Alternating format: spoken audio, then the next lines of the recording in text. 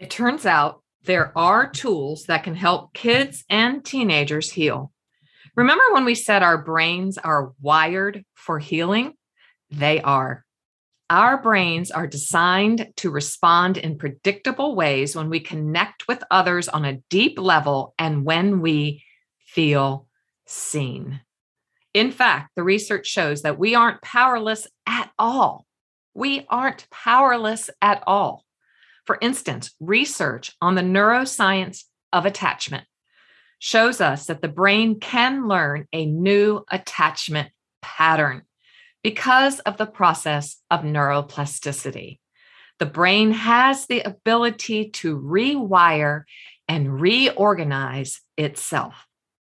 Another helpful discovery is that a secure attachment with an adult can not only help heal and rewire the brain from a past insecure attachment, but it can also help decrease the risk for despair and suicidal thoughts in adolescence.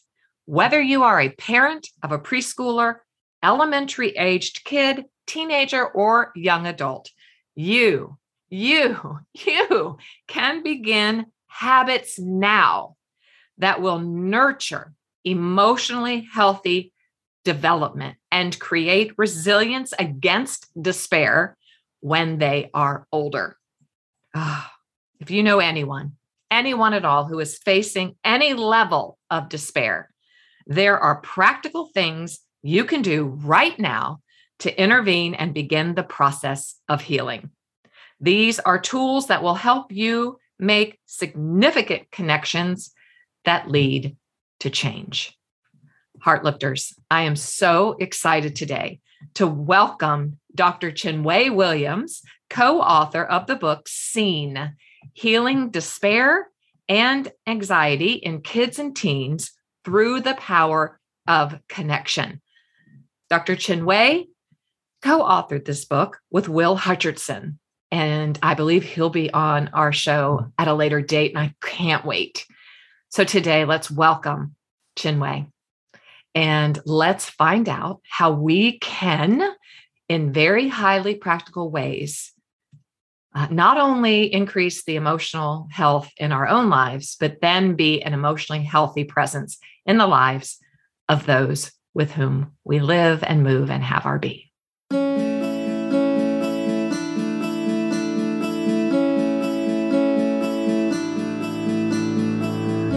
Sometimes the story we tell ourselves is not really true. Sometimes the story others tell about us is not really true. Here on today's Heart Lift with Janelle, we are going to learn how to rewrite our story. So pick up your favorite pen and journal, grab a cup of something delicious, and start your heart-lifting journey towards living a meaningful life.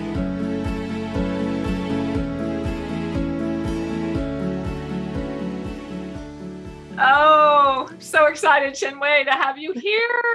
Thank you for saying yes. Oh, of course, Janelle. Thank you so much for having me. I always think that it's like fun to do podcasts, but it's always more enjoyable when I'm doing them with a fellow therapist. So yay. I know I could talk to you about a million things, but I'm going to have to just be so focused, which is so hard for me because your new book, Seen, I've already introduced that, is phenomenal.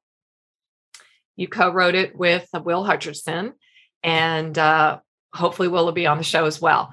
But you're preceding him, and so I just can't wait to hear what was behind the coming of this book. If you maybe would share that right off the get-go here.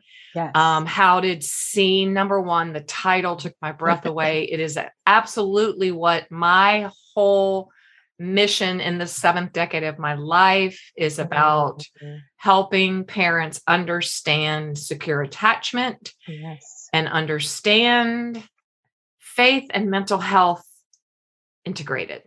So welcome. And if you would just tell us how you brought this amazing 2-hour read to us. Absolutely. Thank you again for having me. Mm-hmm. So, as your audience members already know, I'm a mental health therapist. First of all, I'm a mom, I'm a wife. 4 children. 3. Yeah. 3.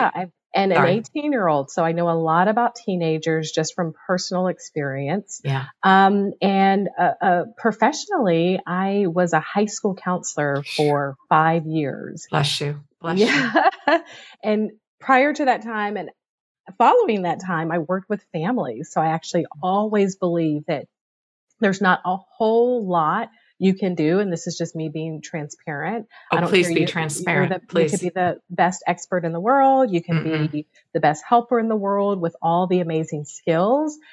But if you're working one-on-one with the child or the teenager without including the system, which is the parents, the grandparents, the adult Yeah. caregivers, the coaches, the teachers, Yeah. the neighbors, Trainers, neighbors. Oh, neighbors for sure. yes, ministry leaders. Yes. I can't tell you how many Oh my gosh. times I've had youth pastors drop off teenagers at my office door, like help with the parents' permission. But that relationship is so beautiful and so critical in addition to the It is. relationships that kids have in the household. So all the people that encompass that child's life, the sphere of influence, is so important. And that's one thing I learned as a school counselor, is that we can do what we can do to make the connections in the therapy room. Yeah. And we can do really good work there, but Yeah. we have to bring in the primary caregivers so they can also feel equipped, because they have a tremendous amount of influence on a child and a teen's life. Yeah. So without a doubt. So we wrote the book Seen because you know this all too well. There has been a staggering, in my opinion, It is staggering. rise, yes, in children and teenagers who have been experiencing not just depression, but high levels of anxiety. Anxiety is normal. We all experience stress, but when it gets to the level that it's impacting your everyday functioning, that's a problem. And that's what we've been seeing in kids and teenagers. And of course, this is even prior to the pandemic. The pandemic has just made things much worse. Yeah. But even prior to the pandemic, when I was a school counselor, I was, hearing stories of teenagers who are conscientious and thoughtful and excellent students and just, wonderful teammates. They, often play sports. Sure.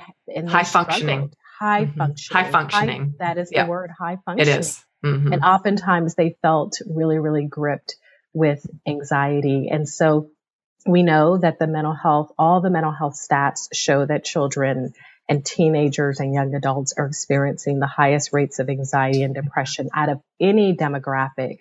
Yeah. And so it's sobering. This book was begging to be written, right? It was. And I'm so happy that you said yes to that. Yeah, absolutely. Yeah. And so my co-writer and dear friend now, Will Hutcherson, is a youth pastor out of Florida. He's a parent himself. He's a next gen pastor. So he talks to teenagers nearly every day, sometimes across the country. He travels and does assemblies. So he's with his Curate Hope. I did want to mention Will's Curate Hope nonprofit, because I spent a long time just looking. It's something that I just started a nonprofit too, but it's in my heart. I'm like, yes. So yes. He's got, and that I would say is the blueprint. It's doing so well. And he just has a heart of gold. And yes, Curate Hope was formed simply with the mission to reduce high suicide rates among teenagers. So that's unbelievable. That's the ugly thing that we never really want to talk about, especially in church settings. We don't. Our kids are struggling so much so that many of them are considering taking their own lives, which is and they are. Many of them are, or going into either not to broaden the subject.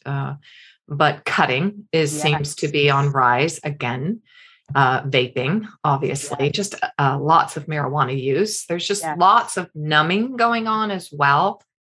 100%, which is a way to cope.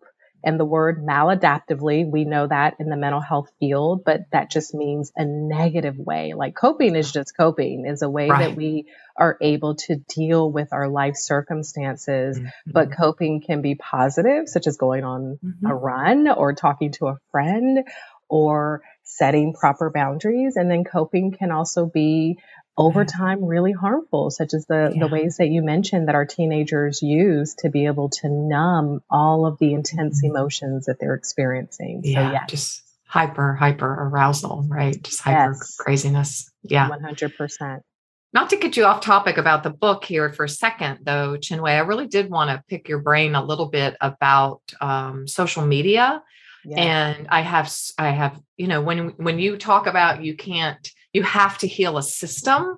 Mm-hmm. That is where my work has taken me in the last 12 years since getting my master's in my 50s. That's awesome. I love it. I love it. We need you, Janelle. We need you. Congratulations and thank you. But, this onset, I feel sometimes like I'm in my 80s or 90s when I'm talking, I didn't raise my children with social media. It was Facebook was just happening when my firstborn, who's now 35, was going off to college. Yes. And so, here we now live under these social goggles, right? I am just really wanted to hear your opinion because I have I work in family systems. I can't just see one person in a family. I have found out that after, 12 years of seeing just one person, it's like, no.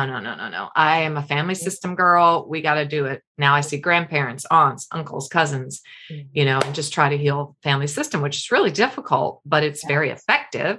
Yes. But I wonder, they're always saying, where is this coming from? Mm-hmm. Why is this happening? Mm-hmm. Why is my daughter cutting herself? Why? And I see a strong influence from TikTok, particularly, not to knock a social media, not to knock anything. I love social media. I do it. I think it has a great power, but is it just this increased influx of information constant? What is your heart on that? 100%. 100%. Okay. I'm glad to know I'm not leading people astray. Yes. So let me lead with this. It's a complicated set of factors. Behavioral scientists and researchers and clinicians are still trying to sort of wrap our heads around what came first, what has the most influence. But we know that all of these things that are introduced to our young people play a role. And so let me say, before we jump into social media, which I'm so glad you brought up, okay. One of the factors pre-pandemic that impacted high levels of anxiety and despair are high academic expectations. Oh, yes. And pressures to succeed. But social media plays a role in that as well, because what is the definition of success? Well, it depends on the child that you talk to, and it depends on their family and what they define, what they determine to be successful, be it, the way that you look. For a lot of young girls, appearance is a big deal, and that's part of development. That's not abnormal. But what has been introduced here lately is the images that are constantly streaming on various forms of media. Instagram, kids aren't using Facebook as much, but when I was a high school counselor, they were. Yes. And TikTok especially. Yeah. And there's this pressure it used to be called the Justin Bieber effect years ago.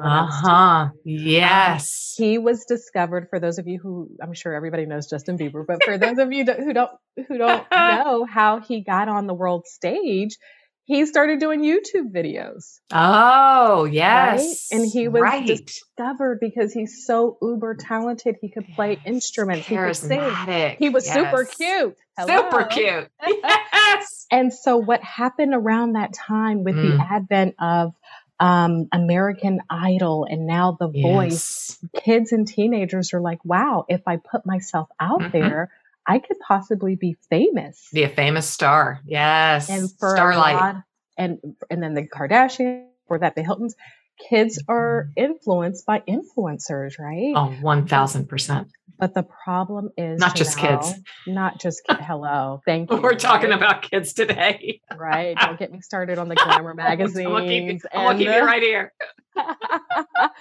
Exactly. We're all influenced. That's why marketing is, there's a big budget for marketing and promotion, right? And TV ads. Yeah. But kids are, at kids and teens are at particular developmental stages where that influence is so heightened. Yeah. And with the advent of social media, we're just not just super, we're uber connected. We are. And for teens, especially, they compare themselves. Oh, yeah. They compare themselves to their peers, which isn't different. It's always been that way since the start of history. But again, with that pressure to keep up, that pressure to be successful, that pressure to look a certain way, that pressure to have so many likes. So you and I use social media. That's the way that we get information about mental health out there to the world, right? It is very true, without a doubt. It's so helpful. But if I get 30 likes versus 13, I'm putting my phone down and cooking dinner. I'm like, I got things to do. I got things to do. That laundry ain't going to do itself. I got to sweep the floor or help somebody with their depression. Sweep the floor or help somebody. Or have somebody. Boy, that is life for us. Or I've got to schedule it. But with COVID, it's been me, right? Yes, that really is very telling. I'm going to go cook a meal, or I'm going to go help this family system through a trauma. I'm sorry. Hello. Focus. You said it. No, it's being realistic, you know, and so we have other things that are vying for our attention. Yes, but they are important. And our kids, their focus is those peer connections, right? Right. And so they do measure their self-worth by what they post and how many people view it and how many people like it. And it's about instant validation. And I think that's the problem with social media. The validation part. Yes.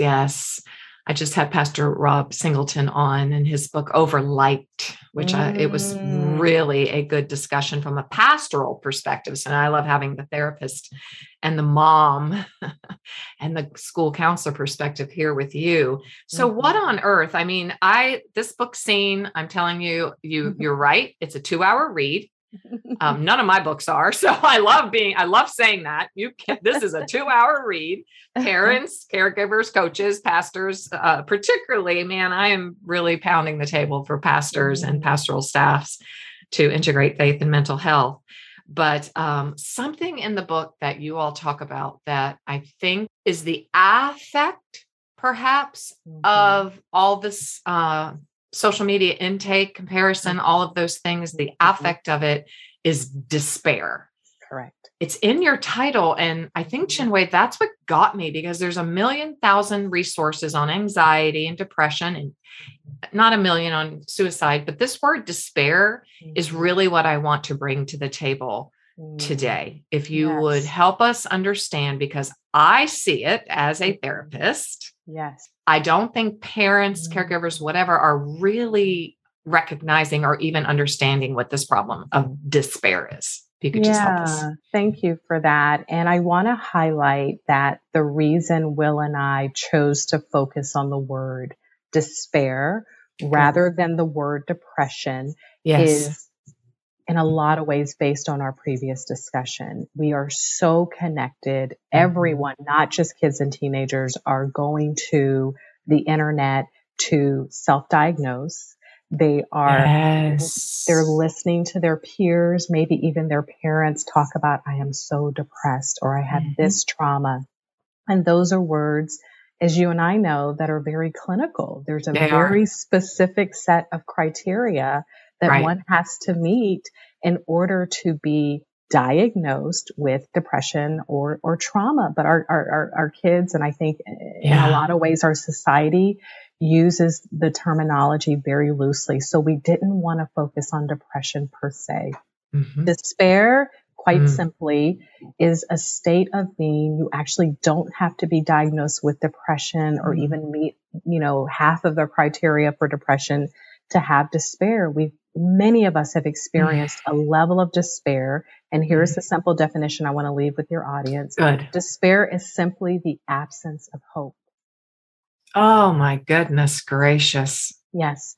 The complete loss or absence of hope. That is the very best definition that I can offer. Yes, I can go through lots of symptoms, but what I want to offer your listeners now is just remembrance. Like, have you ever had a loss of a family member, of a pet, a separation from a friend, a loved one, the loss of an ideal. Think about what we've experienced in the Yes. last 2 years. We've lost loved ones. We've lost a sense of freedom, which we're hearing a lot about, right? People are really Oh, upset with yes. that, Oh, right? yes. For the first time in our generation, probably a real, true, we think, loss of freedom, right? Loss of freedom, which, right, Hmm. other people globally, people experience that like Yes, they do. historically. Yes, but in America, that feels so scary to It us. does. And what I've also seen as a therapist, and I know you have as well, is a loss of hope. And in Hmm. that moment, and we talk a lot about it in the book, some philosopher calls it the dark night of the soul. Yeah. There's a there's Hmm. a there's a point of desperation. There's a point Hmm. of hopelessness and helplessness. And then this is the piece that I want to add: disconnection. There it is. So Yeah. again, it's not And about disconnection stepping. from self, Yes. it's like a disembodiment. It's like, And yes. I don't feel anything. That's what I hear a lot of. I don't, especially from the teens, I just Yes. don't feel anything. Yes. And can you Like, imagine just whoa. how scary that Well, I is? can actually. Yeah, I have felt it myself. you've experienced I that, have. and Yeah. guess what? I have too. So Yeah, I'm just to, sure. not to, we can go real deep in the waters, but I just want to share with your Please do. audience, those of you who have had young children that depended on you. This may resonate, and for those of you who haven't had this experience, you might be able to imagine what this is like. But working in the trauma world, I have had mothers say to me, I have been in bed listening to my child cry in the next room, but filled with such utter despair, I couldn't even get out of bed to check on my child. And some of us can't even imagine that, right? No matter what we're experiencing, no matter what we're doing, Nobody would do that. No, I'm going to jump out of that bed and feed my child or change my child's diaper or comfort my child. And by the way, the mothers fed their kids, but if they knew that the kids were fed and changed and the kid just wanted comfort or attention, right, in their depression or despair or postpartum or whatever you want to call it, they weren't able to meet that need because they isolation, were disconnected from themselves. Yes, exactly. And how do you people get around there? Yeah. Like how does that happen outside of, we're not talking about postpartum depression here. We're just talking about normal life. And I think, Chinwe, if I'm accurate, women of faith would never admit that. No. They would never go to their prayer groups or go to get help because there would be, and maybe this is, I hope and pray this is in transformative experiences happening where you can say that without being shamed or being scriptured or being, and I love, this is what I love and seeing too. Both you and Will tell real true stories of how you've messed up, and I love Will's story about Tyler. So you guys just have to get the book, download it on Kindle. I did it this morning again, and I have the hard copy, but I want it on Kindle. Just of the mistakes that we make. Yes. Well-intentioned. Well, I know. Is it well-meaning or is it just mean? I've been trying to answer that question for a long time. Depends on the situation. Right? Depends on the situation. But, well-intentioned, we just don't know what to do. Like the non-therapist, the non-mental health trained or whatever, parents just don't know what to do. They only know what they know, but that's why you're here. Yes. And that's why we're doing this, to increase and empower everyone to be able to take hold of their mental and emotional health so that they can be spiritually healthy. Oh, 100%. And what's been thank you. That was so beautifully stated, Janelle. And I think we have to go there because you're right. We have to. The moms in the moms groups that I've been a part of over the years, in ministry groups, we don't talk enough about this. And what's been beautiful to see, especially in 2020 when we were kind of locked down, is that the church, the global church, the local church, we are having more conversations We about are. mental health awareness as well as Yes. treatment. Yes. It's still not enough because what I Mhm. find even behind closed doors and just not self-disclosure, but Mhm. I talk about this quite a bit actually. My practice consists of primarily Christians and a Mhm. lot of Christians in leadership. Okay. I'm so Some happy. That makes my form heart of leadership. so happy. Yes, and I thank God every day for that honor and privilege. And I'm like, okay, I have no idea, Lord. All right, Holy Spirit, lead. Yes. Holy Spirit, activate. Yeah. Holy Spirit, activate. Right? I love that. Yes. Because here's the truth: they know more about Scripture than I do. Without a doubt. Because they went to seminary, Yep. they know the word, and yet they're still feeling this. So why is that? And I think part of the reason every situation is unique Mhm. is that there still lies a heavy, heavy stigma among the Christian community about mental health. There still agree. lies, there's some skepticism. I don't think Mhm. many pastors fully understand it. Therefore, they don't feel very equipped. And that's another reason Right. we wrote this book, because our young Yes. people need us to have these conversations Oh, and know the goodness. simplest ways to help. Oh my goodness. And you say it so beautifully in the book. You write, relational connection can help the brain repair itself. Yes. It takes intentional steps in love and empathy. And Chinwe, I cannot let you go. I wrote this question in red. If you can see it, I was like, believe like what you guys write so much. And I believe this is the right time to bring this into the conversation about what does empathy have to do with this subject matter? You write a lot about empathy in this 2-hour read scene. I love saying that. What is it? What is it? Like, I've talked about it here. We talk about it in our online community, but I wanted to really ask you, why was that important? Yes. What the heck does that have to do? And how do we get that as parents and caregivers and teachers and pastors and staffs? Yeah, such a good question. And empathy is more than just being a positive person. And expressing or demonstrating empathy is much more than being a kind person. So empathy, first of all, God is so great and amazing, and in his profound wisdom, all knowingness, created our brains, wired our brains for relationship.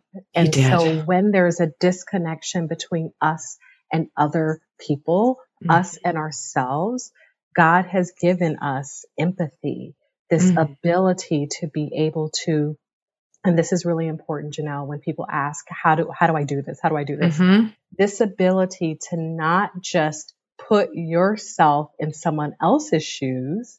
You have to know what it's like to walk as them in their shoes. Do you see the difference? Beautiful. Say it again, would you please? Like with your brilliance. Yes. So empathy is not being able to see a situation like how you would handle it. It's not how you would walk in their shoes. It's understanding how they are walking in their shoes.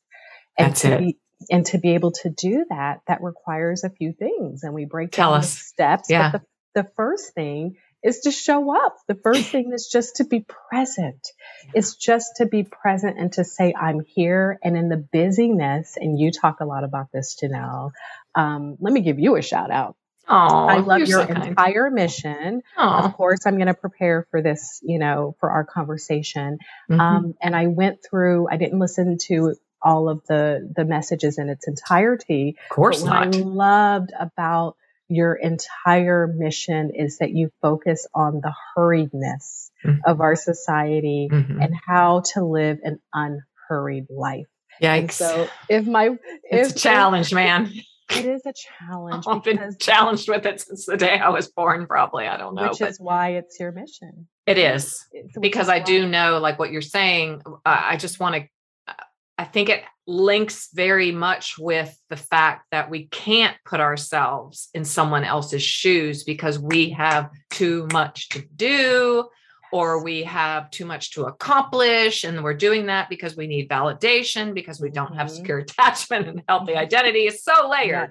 Yes. But that is brilliant to be able to say, it's not how I would walk in those shoes. Chinwe, I have been trying to find a way to explain this, and you have just given me the greatest gift of all. Start right here at the beginning of the year to be able to, even put a pair of the child's shoes out, in a visual lesson. Oh, huge. And say, put those. You can't, number one, because it's not your size.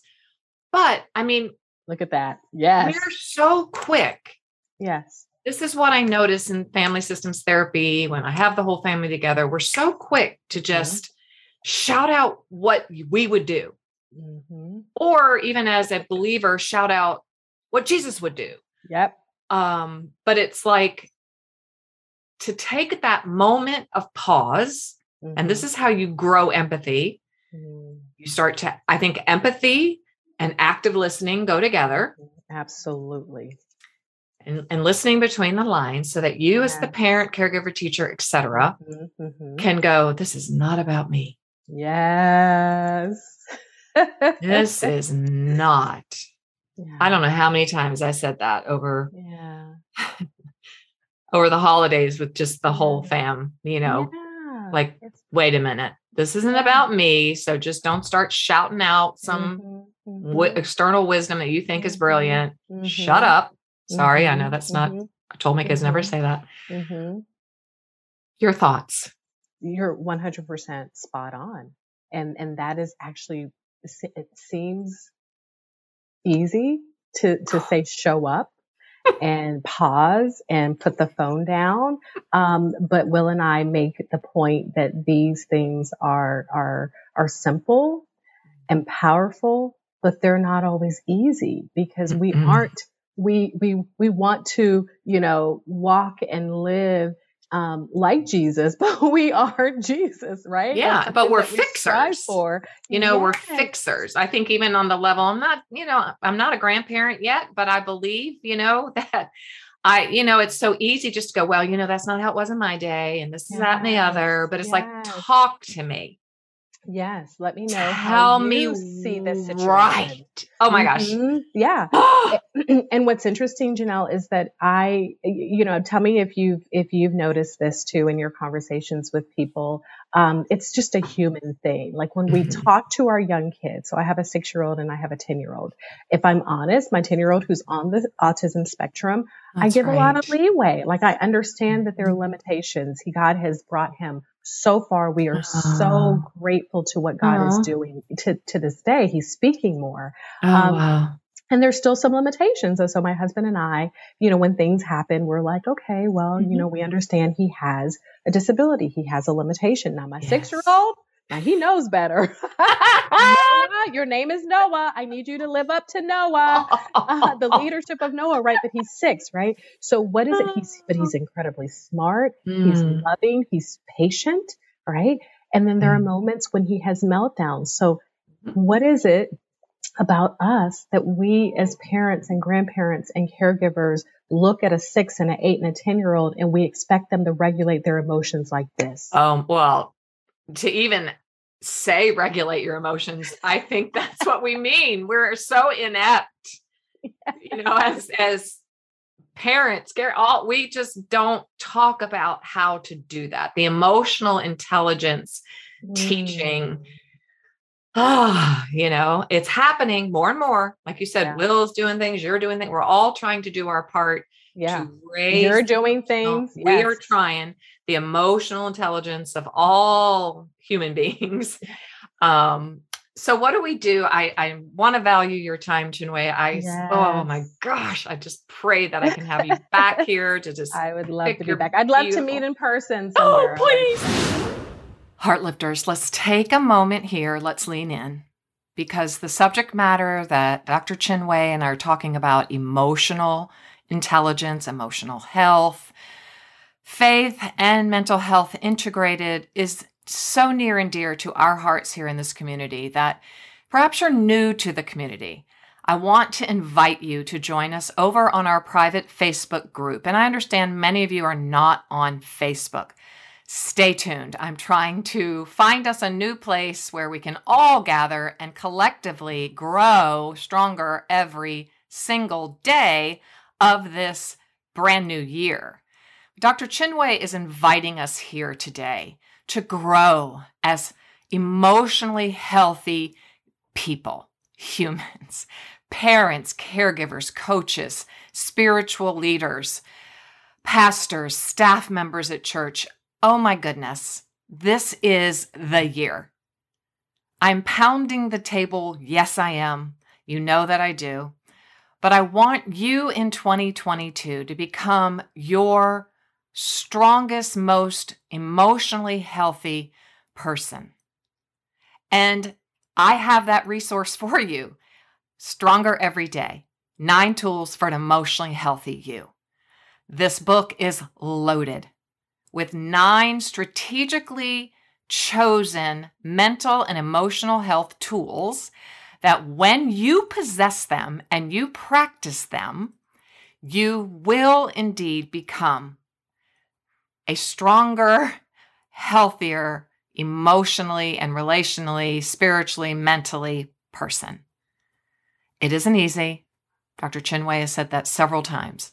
None of this is easy, but it is empowering and it's necessary and it's vital if we want to leave a legacy behind us that speaks of emotional, mental, spiritual, relational health. So be sure to hop over to JanelleReardon.com. Keep an eye out for brand new courses that are being created as I speak that will be available to you at a very friendly, reasonable price so that you can grow stronger every day this year. Practical tips. The book is full of them. So I just will say you must get seen, parents. This is 2022 is a year to raise your emotional intelligence and your own emotional health. Because as you say in the book, example is everything. Yes. What I say all the time. You have to lead by example. So when your children see you growing emotionally and becoming more emotionally healthy, it's going to have huge dividends on your family legacy. But a couple things we've talked about: how to increase our empathy. That would be to step back, put down our phones, detach in the right ways from all the hyperconnection. Anything else, just today in a moment of like those people who might be in despair. Yeah. Yes. Who might not be able to get out of bed. This is a layered, deep question. And I usually hate this question, so I can't believe I'm asking you. I'll answer this in 5 seconds. But just, offer some level of hope for this despair. Yeah, absolutely. So this is our sort of like tagline, and then I'm going to go a little bit into what you just said. Our tagline is this: for any child or teenager that you're caring for who is exhibiting signs of distress, just that word distress. It could be anxiety, it can be despair, it can be dis-ease, discomfort. Yeah, dis-ease. Know that God has given you the tools to help with their healing. It's not that we're going to heal anything. Jesus heals, right? But we are influencers, and we've been given the tools to help encourage the brain towards healing. So this is our tagline. When we show up as caregivers, our kids feel loved. Okay? When we see them, which everything requires the pause. Everything requires putting this down, slowing down, making sure that you're undistracted. In the car is a beautiful time. Walking with boys, so you're next to them as opposed to across from them. I have seen wonderful things happen as a school counselor walking around the track with my guys. I love that. They open up so much freely, Relaxed. so much more freely. They're relaxed, they're comfortable. And then this motion, Janelle, which you know from neurobiology, helps to calm the brain. It does. Walking. Brings that sympathetic nervous. Get outside, go fishing, figure out what it is that your kid or the child that you're leading enjoys.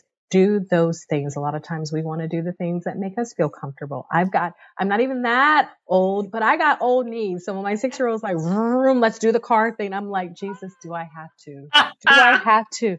And then I put down I'm looking at it right now, my pillow under my knees, because that's what my child needs me. That's what helps him to feel seen. So I show up and then I'm doing the things that he wants to do. And for your daughter, that might look the same or different. When we listen, so listen uninterrupted, without interrupting, listen That's without judgment, That's listen without, you said this a few minutes ago, Janelle, not thinking back to the way that you were raised or the way things have always been done, but how they're experiencing this new, crazy, hectic, beautiful, in some cases, scary, in a lot of cases, world, especially through social media. So we may need to pick up the TikTok, not do the TikTok. That's exactly right. Be informed. Learn, know what it is exactly. And do not have your head in the sand. Thank you. Know what your child is doing. Don't be afraid of it. Don't be afraid. And the magical questions with technology, they say, is to say, teach me that. Yeah. Kids are like, yes, I know. So are we able to be students as we are teachers, as parents? Instead of fear mongers, I just see that a lot, I guess. And tell me, please affirm me or correct me, but I feel like it does start with being unhurried. It does start with making sure, please, that you eat just at least one meal together, or have some form of familial family connection, 100%. Not just running out the door to all of that. That's an old conversation, but it's so relevant. Extremely. It's so relevant. Yes. But also just like you just said, I want to leave with this. Tell me what you're thinking. Like, help the 6-year-old, the 8-year-old, the 3-year-old, the 20-year-old, the 35-year-old, help them go, well, listen, I know what I think, but I need you to tell me what you're thinking. That's it. So today you saw this on TikTok, you heard this in school, you saw this relationship, you saw this happening, you saw this on The Simpsons. Yesterday, I had a family system situation and I was like, oh, please tell me that didn't really happen. And they're like, oh, it really did. And I'm like, okay, taking my head out of the sand, and I'm like, so sit those 3 boys down and go, what was that about? Let's talk about that. Not just cut the TV off and say, no more Simpsons. Yeah. That's just my feeling, like making it safe where they're seen, where they have a voice, where they're heard, and where you can have a family discussion about these things that are going on. Yes. And say, I'm here if you have any questions. I'm here if you have any questions. And you're spot on. And I would just only add one more thing. Good. How did that make you feel? Yes. How did that make you feel? And if you have a teenager, you're often going to get, I don't know. They know because they tell me behind closed doors in the therapy room. But by you asking over and over again, it's always consistency over time when it comes to raising kids. It's them knowing that you actually care and that their feelings matter, but that can't be a one-off thing. So that's where we do encourage parents. You're going to fail. You're going to make mistakes. Oh, yeah. I do it all the time, even with all of the knowledge, right? Because I'm human. I get frustrated. I'm like, just do what I say. Right? Exactly. The first time I say it. Yeah, depending on what I have going on and the level of, stress and distress in your life that I'm under or that my clients are under, right? I've had a full 8 clients. I'm going to be a different mommy at the end of the day. You are. I don't know how you're doing it, but I will be praying. Thank you. I love you. So offer yourself grace. Mistakes are going to be mistakes are going to happen, but keep showing up. Keep showing up. Feel? I would feel this way. What about you? Well, I don't know, Mom. The younger they are, they're going to pick up on my kids are using feeling words because I started pretty early, but it's never too late. It's never too late. Yeah. And today's the day. Today's the day. And then the last 2 that I want to mention, I think it's so important, is when we speak life. So there is a place to say to them that in your despair where you can't see past that dark tunnel and you can't imagine how God is going to bring anything good out of this, God is still good and God is still our Redeemer. So there's Yes. always a place for the truth. So I Yes. never want to lose sight of that. That's right. It's both, right? It's the Yep. spiritual tools Both and. some of the neurobiological clinical tools that we've been learning and studying. Oh, yeah. And then when we speak life, they feel worthy. They do. And then finally, to all of your listeners, when we help them to develop grit, which is another word for resilience. Oh, that is a whole chapter, building grit. I love that word, grit, man. I'm a girl raised in the South. So it's like, yes. Heartlifters, here we are at teaching moment number 2. This conversation is filled with so many teaching moments, so I had to pick and choose selectively because I want to honor your time and I want this podcast to be efficient and effective for you as you move through your days. And so Dr. Chinwe talks about building grit in her book, Seen, co-authored with Will Hutcherson. And she writes on page 79 on my Kindle, meet Imani and Dana. She writes, I know this is a cliche, but as a junior counselor, I truly learned a great deal from my students than I could ever have taught them. When I reflect on that time and the lessons I learned, 2 student athletes immediately come to mind. Let's call one Imani and the other Dana. They each showed up in the counseling suite with a similar look of tearful shock mixed with devastation. My note, just remembering that Chinwe was both a high school and college counselor. She continues, neither of them made the girls' basketball team after playing varsity the year before.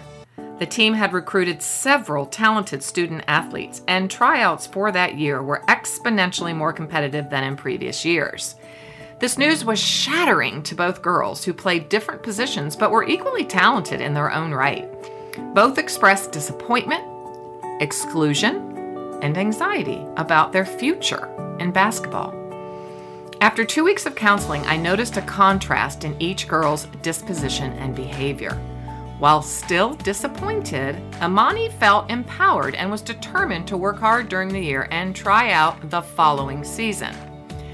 Dana, however, decided that she wasn't cut out for basketball. Dana, a lifelong athlete, did not play any sport for the remainder of high school and later battled serious self-esteem issues. Imani made the varsity team the following year and ultimately secured an athletic scholarship to a Division I college. I grew increasingly fascinated, she writes, by their stories. Both had endured the same setback, and both perceived the experience as a failure. But each student responded in completely opposite ways. I often wondered, what led Imani to persevere and bounce back from adversity, while Dana seemed to give up? Similar questions emerged in my work with other students. How is it that kids who grew up in difficult or sometimes traumatic life conditions, neglect, abuse, and abandonment, appeared not just to survive but thrive, often academically exceeding kids who came from the most affluent and well-connected families in the city? 30 years of collective scientific research combined with my years of clinical work has provided the answer to those questions. I invite you, Heartlifter, to sit up and lean forward for the answer. Resilience. We also like to refer to it as grit, G-R-I-T. Angela Duckworth, the nation's leading expert on grit, did a fantastic job of defining grit through years of research. Grit is passion and sustained persistence applied toward long-term achievement. I repeat. Grit is passion and sustained persistence applied toward long-term achievement. What makes grit particularly fascinating is that youth who have grit feel empowered to keep going and going and going, with little preoccupation with or concern for rewards or personal recognition along the way. That makes me take some pause. Grit is a combination of resilience, ambition, and self-control in the pursuit of a goal that can take months or even decades to achieve.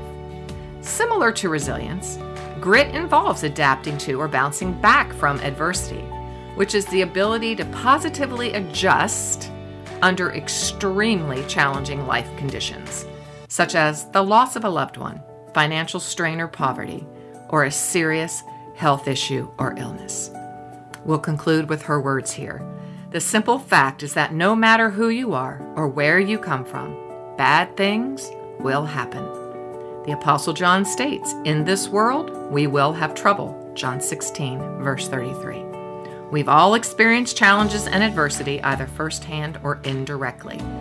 Knowing that adversity will always be part of your kids' lives and teaching them how to respond by embracing, not resisting, the lessons discovered as they maneuver through adversity are two key components to battling despair.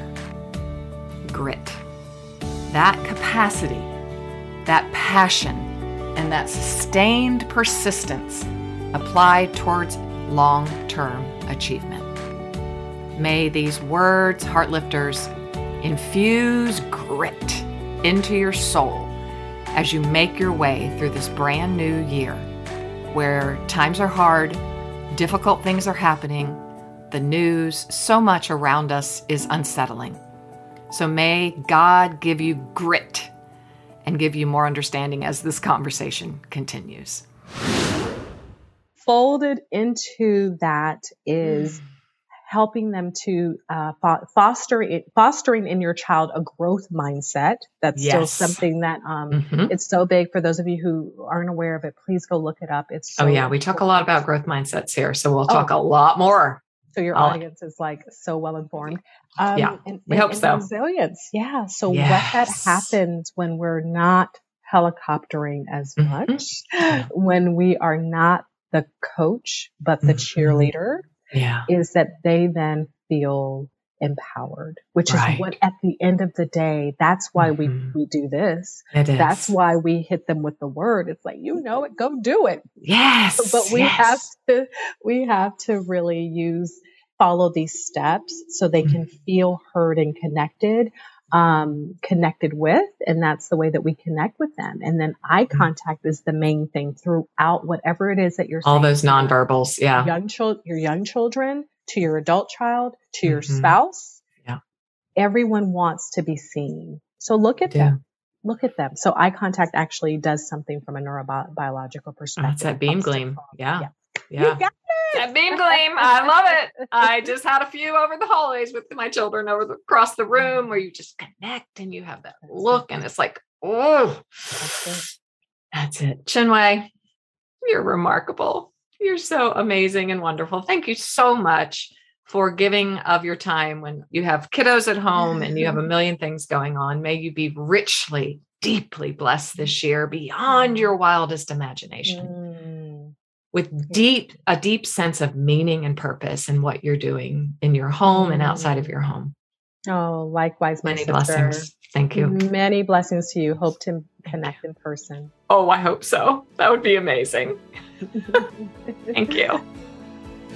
Thanks for listening today. It was great having you here. For even more great content and resources, please join the Stronger Everyday online community at JanelleRaridan.com. Always remember, you, my friend, have value, worth, and dignity.